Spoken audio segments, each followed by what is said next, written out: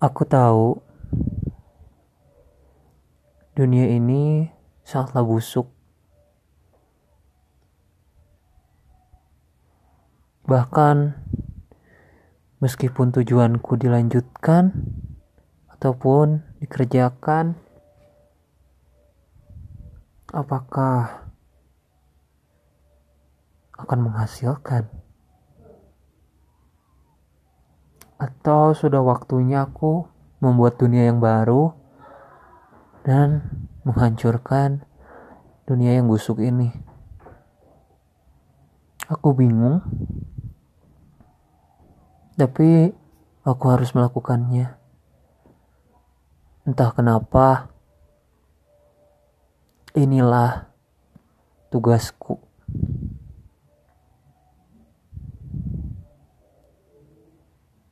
Namun, tak lama setelah itu, terdengar suara pintu berdecit dari belakang sang kegelapan. Ia pun menoleh dan melihat ada seseorang yang membukakan pintu yang menghubungkan lantai di bawah dengan atap.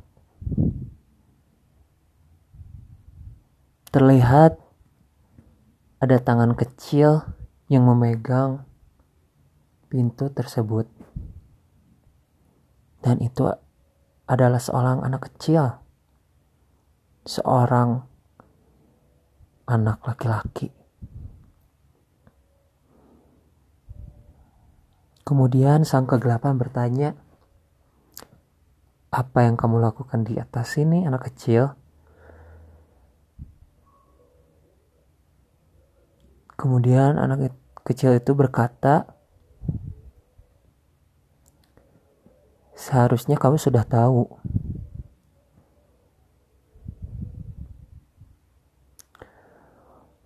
Pada awalnya, sang kegelapan kebingungan. Namun, sang anak kecil pun tersenyum padanya. Dan sang kegelapan pun tersenyum kembali pada anak kecil itu.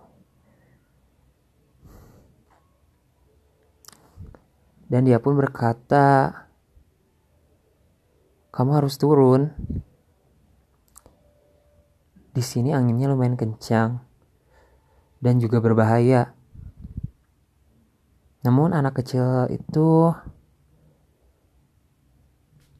bertanya kembali pada sang kegelapan, "Kemudian, apa yang kamu lakukan di atas sini jika aku tidak boleh di atas sini?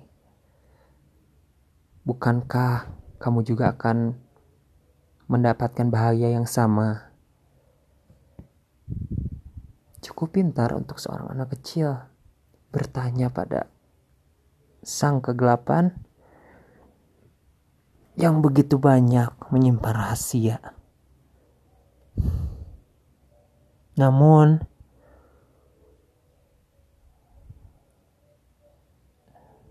bagi sang kegelapan, sang anak kecil itu begitu familiar dengannya. Terlihat bahwa anak kecil itu tidaklah asing baginya.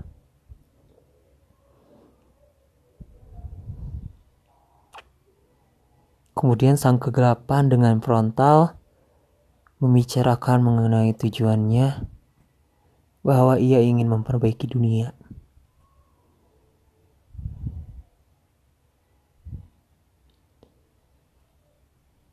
Aku di atas sini ingin mengerjakan tugasku. Mengerjakan tugas untuk memperbaiki dunia.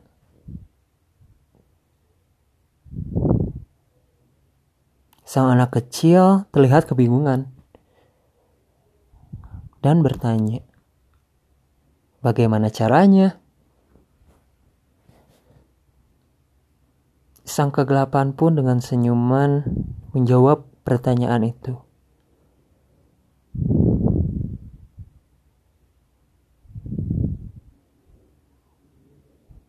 Tentu saja aku akan melakukan apapun untuk memperbaiki dunia, termasuk menghancurkannya.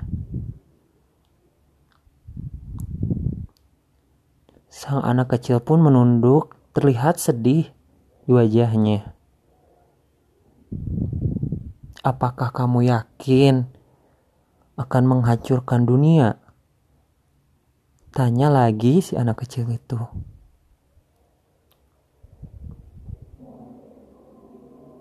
Apa kau yakin setelah menghancurkan dunia,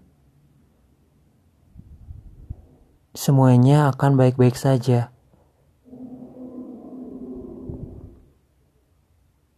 Apa kau tahu apa yang akan terjadi pada dirimu seketika sang kegelapan terkejut dengan pertanyaan itu? Namun, ia yakin tak ada pilihan lain.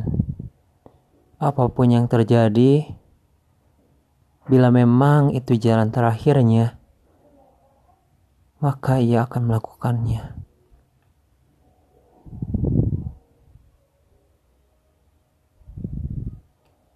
Kemudian, dari kejauhan terdengar suara wanita yang menjerit minta tolong. Seketika, sang kegelapan menuju tempat itu dan meninggalkan sang anak kecil. Bagaikan kecepatan cahaya, dalam sekejap mata dia sudah meninggalkan anak kecil itu. Ternyata anak kecil itu meninggalkan sebuah pesan. Padahal aku tahu siapa dirimu.